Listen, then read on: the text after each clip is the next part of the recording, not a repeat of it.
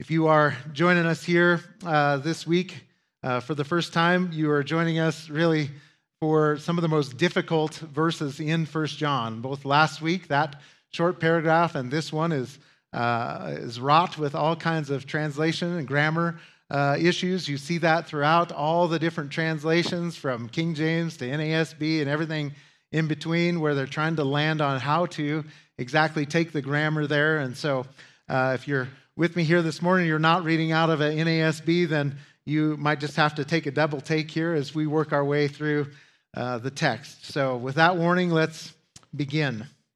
On Tuesday of last week, I arose and I got prepared for work, I'm sure as many of you guys do, and I put on my trousers and my shirt, and I don't know if you're anything like me, but I stopped in front of the mirror just to check that I had lost all the weight I was hoping to, and realized that I hadn't. But in my looking, I looked in the mirror and I noticed that I had a pair of khaki pants on and a red polo shirt. And I noticed at that time, I thought, man, I look just like a walking State Farm commercial. And I mentioned something to my wife, who was getting ready right there next to the mirror in the bathroom, and she quickly agreed. And all I could think about was Valerie asking me, "What are you wearing, Carl, from State Farm?" And of course, my answer would be, khakis?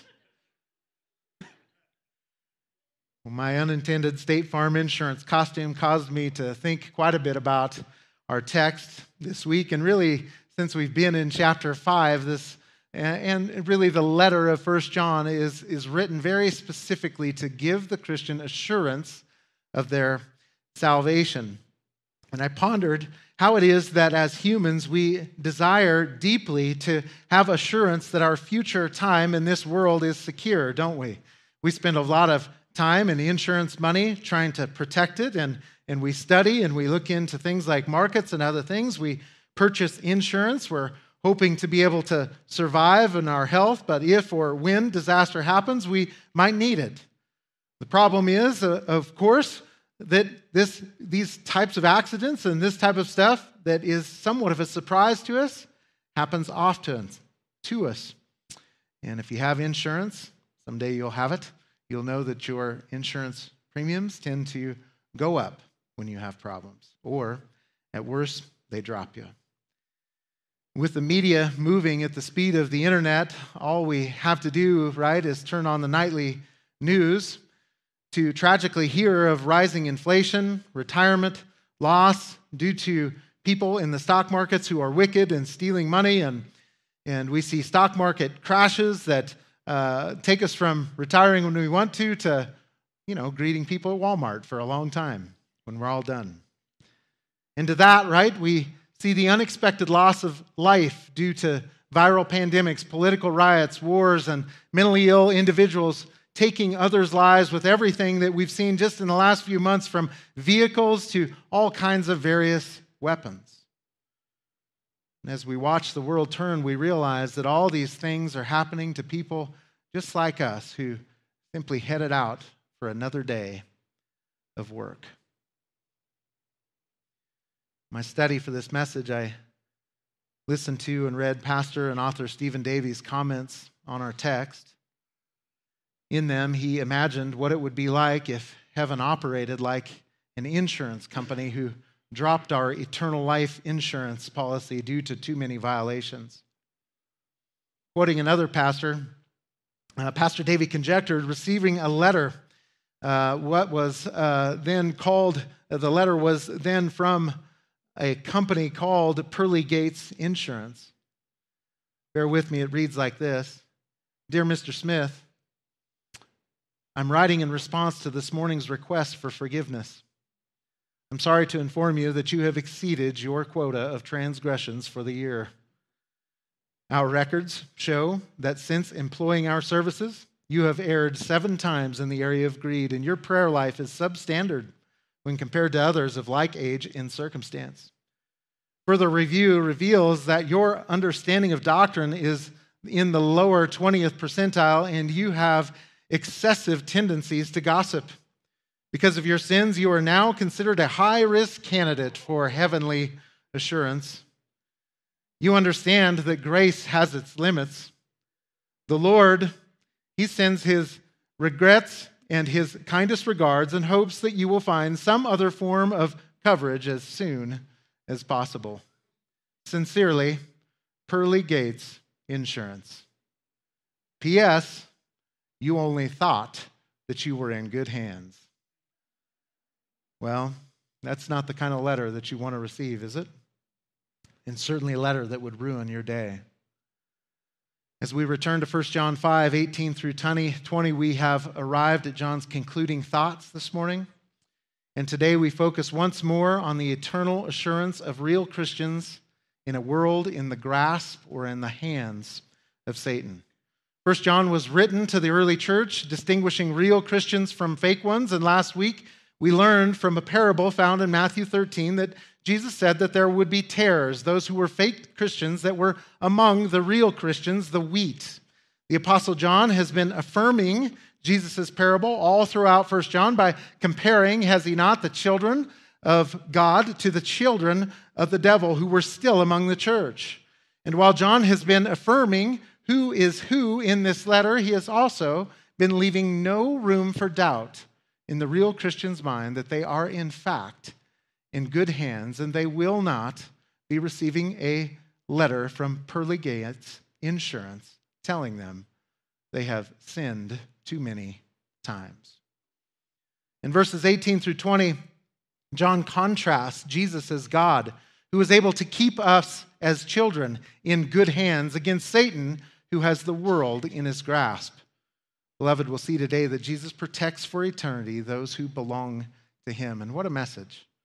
If you've lived as a Christian for any length of time, you have certainly struggled your way through sins, frustrations, things you recognize, things you have not recognized that others have pointed out to you. And certainly a lifetime of that can become depressing. And 1 John stands in the face of that, and especially in these verses, and lifts us up and reminds us, you're not going to get dropped. Amen. Jesus Christ paid the price, and you receive the gift. Let's take a look at 1 John 5, 18 through 20. John sums up this letter with 3 statements of unquestionable assurance for the born-again Christian. Each one starts with the proclamation, we know. Take a look there. In verse 18, it starts with, we know. In verse 19, it starts with, we know. In 20, we know. In short, we could sum up this text for genuine Christians and say that we know that we know that we know that we are, in fact, in good hands. There is no stronger way for John to make sure that at the end of this letter that you are getting it. You can know it. If you are born again, you can know because of Jesus Christ that you will be saved. He is able to keep us, amen? The first we know statement is found in verse 18, and it tells us 3 truths. First, that a born-again Christian will not commit the sin that leads to eternal death. The second truth tells us why Christians will not commit that sin. And the third truth is the result of the first 2, that the devil does not grasp or hold on to us because of that. So let's dive into the first truth. The genuine born-again Christian will not commit the sin that leads to eternal death. Now, I give you a little bit of warning. There is not a lot of difference unless you're reading in the ESV in this first clause, but hold on here and bear with me. It says this, we know that no one who is born of God sins. We know that no one who is born of God sins. Many take sins here in verse 18 as general, and they end up in somewhat of a problem. And what is that problem? Well, we'll remember back to chapter 1, verse 8, and it says this, if a professing Christian says they have no sin, they are deceived and the truth is not in them. We see the problem, right? Our text says that a born-again Christian is not going to sin. Effectively, chapter 1, verse 8 and 9, many of us have verse 9 and are very grateful for it memorized, right? That if we confess our sins, he is faithful and righteous to forgive us, right? So we have an issue. that comes up here in our text. A real Christian is not going to sin, yet anyone who says they don't sin isn't a Christian. Because of this problem, many theologians point to the present tense of the singular verb sin here. This is why, if you are reading an ESV, you are reading this: everyone who has been born of God does not keep on sinning. They make much of the present tense verb sin there.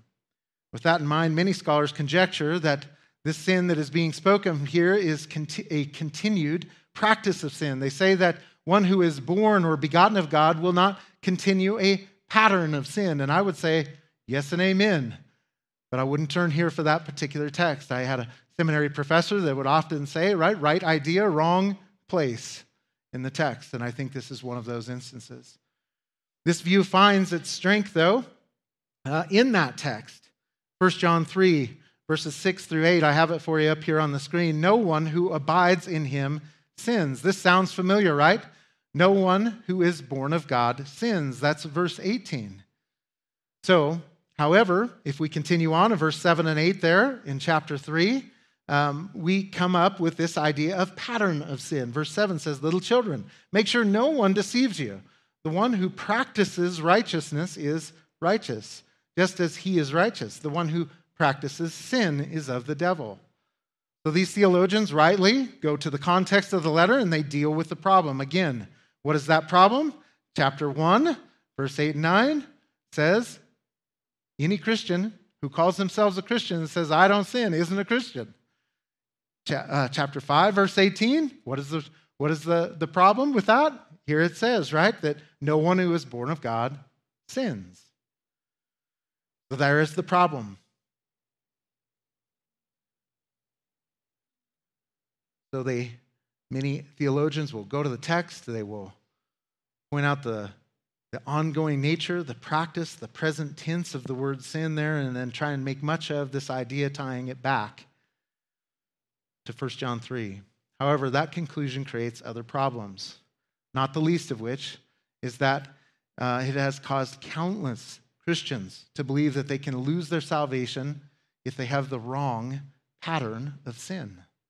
They have the wrong pattern of sin. And what if someone has a pattern of sin that they're not even aware of? Have you ever had one of those? I'm sure none of us in here have ever had a pattern of sin in your life that you're unaware of. And if you're married and your spouse is with you, you just turn right over to her right now and ask her, I don't have one of those, do I? I don't have a pattern of sin that I'm unaware of, right? And if you're a parent or if you're a child in here and you're unaware, maybe you just lean on over and whisper in your parent's ear and ask them, I don't have a pattern of sin, do I? Your parent will tell you, sure you do. You have a lot of them. And so we find this text in the midst of John trying to give us assurance of salvation. If we take it this way, that we lean back to chapter 3, which is amen and amen, don't get in a pattern of sin. You should question your salvation if you are in a pattern of sin. I agree. But I believe here that that's not what's going on. John is trying to assure the church at this point in time that they for sure are held in the hands of a good God, that they are not going to lose their salvation. And so what do we have? We've got to look to the context here in chapter 5, where John is clearly intending to give Christians assurance that they are, in fact, in the good hands with God. You'll remember that starting in chapter 5, John uses words like overcomer and victory. Do you guys remember what that word was in the Greek? Nike, right, where we get our word Nike. This idea that if you're a believer, you are an overcomer in Christ, right? You are a victor in Christ. He has been telling the church that for sure you are in good hands. You'll remember that he uses that word overcomer and victory, and because of that truth, that then a Christian can know that their prayer according to God's will be answered, and that when a professed Christian sins, others can pray and expect that person will still have eternal life. Why? Because they are in fact in good hands. However, in contrast to a general pattern of sin, we can know that if someone leaves apostolic Christianity, which is the sin leading to death, from our very near context in verse 16, that the sad reality shows that those who do, were in fact never Christians. And furthermore, like John in the early church, we can know that they go out from us because they were never of us. Last week, we dug into that difficult text of the difference between sins leading to death and sins not leading to death. And we went through and we discussed, are those physical things that we do? Is this just temporal death and God is going to bring the end of our lives because we continue in some kind of pattern of sin? And certainly there are many people who go that direction, and that may be right, but the difficulty with that particular view is that we're told to not pray that people would experience those sins that, or experience the result of the sin that leads to death. We have no way to know what to pray for and what not to pray for. But yet in the context of 1 John, what we know is they went out from us because they were not of us. We know that the sin that was leading to eternal death in the Gospels is the rejection of Jesus Christ for who he was. And so we landed last week that John is not talking about physical death and physical life there, but yet eternal death and eternal life. And as we bring that along with us, we can take a look here and see that John is still in that context talking about that sin. He is saying, we know, this is self-evident knowledge that no one who is born of God sins. And what is this sin that he is speaking of? The sin unto eternal death. So John is not referring to a pattern of sins, but rather saying this: we know that a real Christian will never reject apostolic Christianity, therefore committing the sin that leads to eternal death. And beloved, for the rest of these three verses, John moves to tell us why. He moves to tell us why. So it would be odd to go into temporal. We hold on to the length or the eternal nature of this. And he says this: he who was born of God keeps him, and the evil one does not touch him. I spent a large amount of time, and I apologize for doing it, in the first clause of verse 18. And we could spend really the rest of our time together this morning talking about the translation issues that come up in the second clause. But suffice it to say that the NASB has done, I believe, the best job translating this clause, and you might want to write it in your margin. It says, but he who was born of God keeps him. But he who was born of God keeps him. If you're reading the King James Version, they changed was born of God to is. And like the New King James, they also made him reflexive, reading himself, giving the reader the idea that the believer keeps himself eternally saved, a notion nowhere taught in Scripture. The clause is simply, but he who was born of God keeps him. Keeps him from what? Committing the sin that leads to eternal death. Can you keep yourself from that sin? Well, if you're Arminian in your idea of salvation, then I guess you would. And I am not. I think there was a day I probably thought I was when I was first saved, but certainly as I look and peer into the text, it's very clearly a work of God, and because God does the work, God keeps his work. Amen?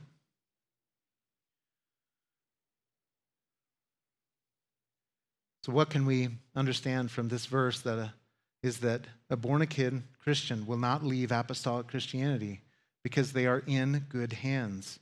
Because Jesus, the one who was past tense, born of God, present tense, keeps us. This affirms what Jesus said of his role in the eternal security of Christians in John chapter 6, verse 37. He said this: all that the Father gives me will come to me, and the one who comes to me, pay attention here, I will certainly not cast out. And in John 6:39, just 2 verses later, this is the will of him who sent me, that is God, that of all that he has given me, I lose what? Nothing. Nothing. But raise it up on the last day. So, beloved, John is reaffirming here that which he recorded Jesus saying in his gospel. If you are a real believer, God has drawn you in and given you to Jesus, who is clearly able to keep you. Most of those translators in those Other translations, what they're trying to deal with is the present tense of the word sin. And they're trying to figure out, how does this match? And so they're allowing that present tense to drive what the second clause says in order to try to make it make sense. And we get that. Listen, I'm telling you, if you spend any time and you dig into the Greek and you begin to work on it, you'll realize it's not as easy as we like to sit here and make it. There are a lot of decisions to be made to make one language make sense into another. Jesus is able to keep us, amen? What the text is telling us. Beloved, we have the best insurance for eternal salvation one could purchase. And it was purchased with the blood of Jesus. Amen. In contrast to Jesus keeping those who are his, the Holy Spirit inspires John unto yet again one more contrast. Again it reads, "But he who was born of God keeps him, and the evil one does not touch him." The word behind our English word touch is hapto, and it carries a wide variety of nuances in the New Testament and the Septuagint. But here, the English word that we have is touch, and it's probably a little bit too soft. It's a little bit too nice, but I don't know if there's a better one to do with just keeping it word for word or just one word and one word. But the word can also be translated to cause illumination, to make close contact, to touch intimately, to make contact, to cause harm. It can mean to cling to. It can mean to fasten to. It can mean to lay hold of. And it is this latter, to cling to fasten to, or to lay hold of, that is intended here in the text. The idea is that Jesus is able to keep us, right, in that the evil one is not able to cling to, hold on, to grasp, to pull us away. We have assurance we're in good hands. So, beloved, the first "we know" statement in verse 18 reminds us that Christians will not commit the sin leading to death and leave apostolic Christianity. And why? Jesus keeps us. And therefore the devil cannot grasp, cannot lay hold of us. But I hope that just settles in your heart. And I know that's a lot, and I'm sorry for the technicality of it, but there's no way to get around it in today's verses. There are many different things going on. But it's important that we keep this context in mind, and the idea in the end is that God saved us, Jesus keeps us, and he's not going to lose us. That should just cause us all to say amen and want to go home. Well, we have just a little more, and we can.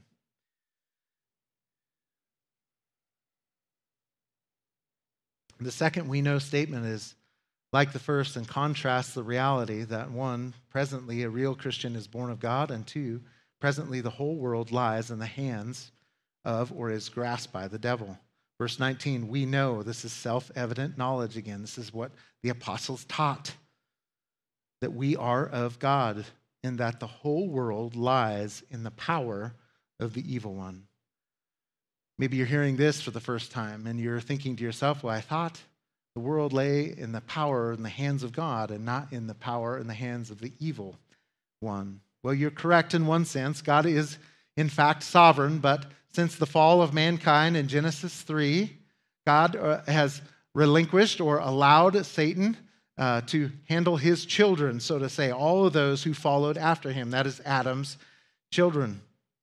And so there it is that the devil is controlling all who continue to reject God. That is what's meant by the whole world lies in the power of the evil one. Luke, the author of Acts, wrote this towards the end of the book in Acts 26, verses 16 through 18. He recorded a conversation that the Lord Jesus was having with Paul during Paul's commissioning when he saw Jesus on the road to Damascus. And Jesus is speaking to him here, and I want us to pay attention to what is being said about the power of the evil one and over the world and that of God. He says this in verse 16, I have appeared to you to appoint you a minister and a witness, not only to the things which you have seen, but also to the things which I will appear to you. Verse 17, rescuing you from the Jewish people and from the Gentiles to whom I am sending you. 18, to open their eyes so that they may turn from darkness to light and from the dominion of Satan to God, that they may receive forgiveness of sins. Do you see it there? Jesus himself is saying what? Darkness equates to Satan's kingdom, right? And light equates to God's kingdom. And he is saying to Paul, I am commissioning you. I am sending you to the Jews. I am sending you to the Gentiles to preach this gospel, which has the ability to pull people out of Satan's kingdom and into the kingdom of light. So friends, we see here that John is doing nothing more than what Jesus was affirming when he was teaching Paul, that the whole world lies in the power of the evil one.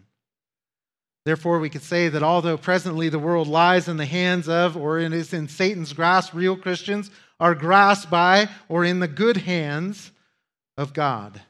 In the good hands of God. Many commentators turn to this verse here that the world lies in the hands of the evil one, and they bring out some imagery of almost like Satan as a father to children who has just got all his children in his arms, and they're just lying there asleep, being rocked to sleep. And the gospel comes, right? And it says, there's such a thing as sin. You got to stop. You got to turn. You got to put your faith in Christ, who was alone able to save you. And he will pull you out of the kingdom of darkness and put you into the kingdom of light. And not only will he do that, he will keep you forever. Amen?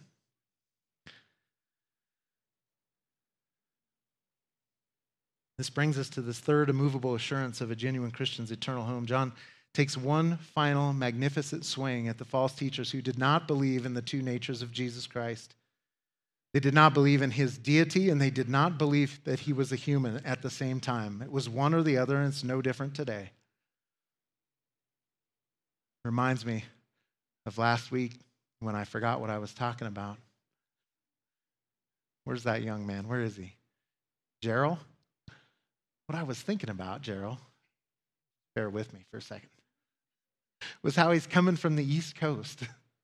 And on the East Coast, in my time in the East Coast, there wasn't a lot of false teachers. There wasn't a lot of Mormons. There's some presence, but as you push out here further to the west, it becomes very clear.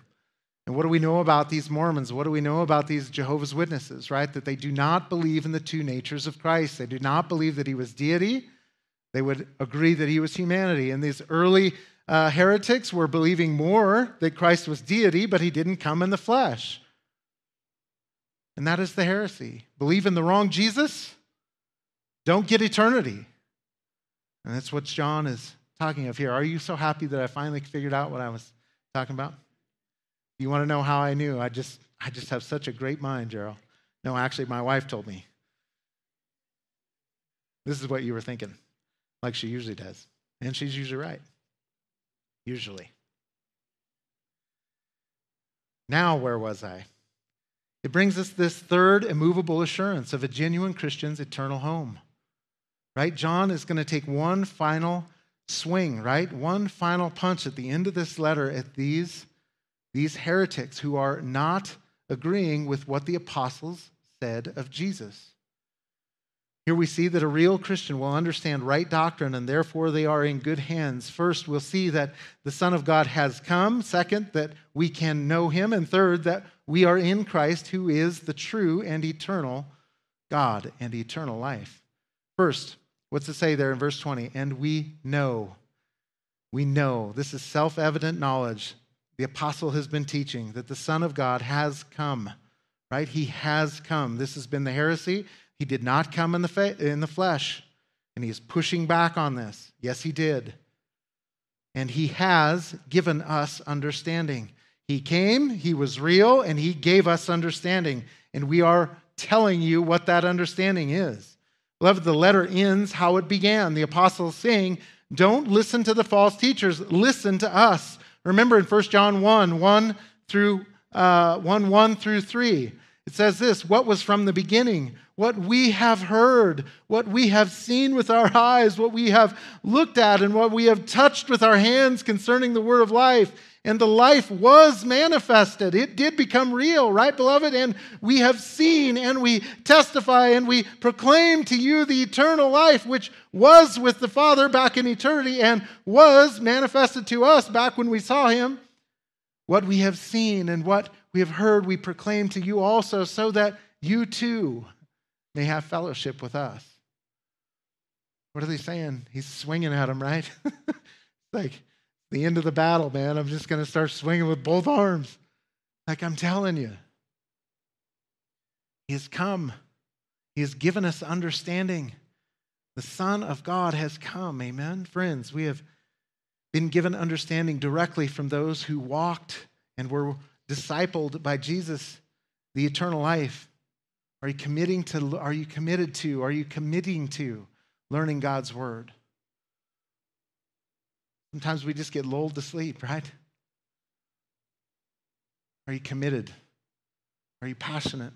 Are you following? Are you wanting to learn? We have done all that we can in an effort to help you along the way. We have added a class that has been just wonderful for so many people. It starts at 6:30 in the morning, goes to 7:30 in the morning, goes through the entire Bible, reads every verse, called 119. We have men's and women's Bible studies. We have small groups. We have discipleship classes at 9 a.m. most of the year, all in an effort, not just so we can fill up time, right? But that we can do just exactly what John is saying right here. Do not forget it. We have seen him. We have heard him. We know him. This is what he has taught. Don't lose track. Don't get rocked to sleep by Satan. He has taught us. Secondly, we've been given understanding so that we may know.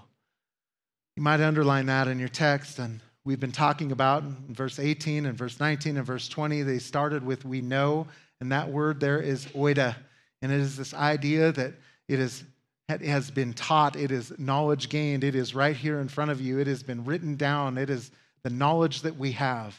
And this is so cool right here, beloved. Pay attention to the shift. And I've been telling you about this throughout this letter. John uses two different words that get translated into know. One is oida and the other is gnosko. And this word gnosko is used here in our text now. He shifts off of, you can know it for sure because I have said it. And he says what? That you can know and gain knowledge by experience is the idea of gnosko. So that we may know, knowledge gained by experience, him who is true. And here is the relationship. We talk about this all the time, right? But here it is. This switch from just hard knowledge of gaining knowledge in the text. And it says here, but then you can grow in your knowledge and your relationship with Jesus Christ. What a shift in the text. So fun to see that. Mark that in your Bible. This is the knowledge gained by experience. You can experience the King of Heaven. You can walk with him. You can be obedient to him. You can experience his presence, the peace and knowledge that comes from walking with him, his son, Jesus Christ. This is, he says, the true God and eternal life. Friends, in John's gospel, he opened it with these familiar words. John 1:1. In the beginning was the Word, and the Word was with God, and the Word was God. Just a few verses later, in verse 14, he says, and the Word became flesh and dwelt among us, and we saw his glory. Not only did those apostles get to see Christ and to know him and gain knowledge by experience, we have this great privilege by the Spirit of God living in our life, that we would interact with the Word of God, that we would look to it, and we would walk with God. We could know him. We could gain experience and knowledge and understanding and wisdom and love and peace and joy in horrible circumstances, all because we are walking with the creator of the universe, and we know that we are held in his hands, and that the devil himself cannot grasp onto us. He cannot pull us away. He certainly will try. Just turn on the news. Just live life. Just experience a little persecution from your faith at work. that God will give us peace. Beloved, in these verses, the Holy Spirit has contrasted Jesus as God, who is able to keep us as his children, against Satan, who has grasped and is rocking the world to sleep as they are headed to eternal punishment. You are a real born-again Christian. You are in good hands. Amen? You have the best insurance one could attain, purchased with the blood of Christ. Beloved, rest well. God is able to keep what he gives birth to you. We've seen today that Jesus protects for eternity those who belong to him. Amen. Let's pray. Father, thank you for your word and the great assurance that we have. And certainly, I think of the writer of Hebrews, who mentions to us, as we read all these years later, that we do not have a high priest who cannot identify with the struggles and the sin, not necessarily the sins in action, but the potential for it, the temptations of sin, Lord. But we have a high priest who has experienced all those things, Lord, that was tempted, but yet went unscathed. And in that, Lord, we take much solace in that we can not only know about you and learn about you and memorize text, Lord, but we can walk with you. Pray, Lord, for anyone in here today that is any mixture of those things, somebody who's just gained knowledge but has never walked with you, or somebody who says they've walked with you but they don't even know what it means and they don't understand the scripture and would be easily led astray by the devil. Or those who are just in here that don't know you at all, Lord, I pray that you would lead them to you, that today would be the day of their salvation, that they could know you in your Son, Jesus Christ. We'll give you all the glory, Lord, we pray. In Jesus' name, amen.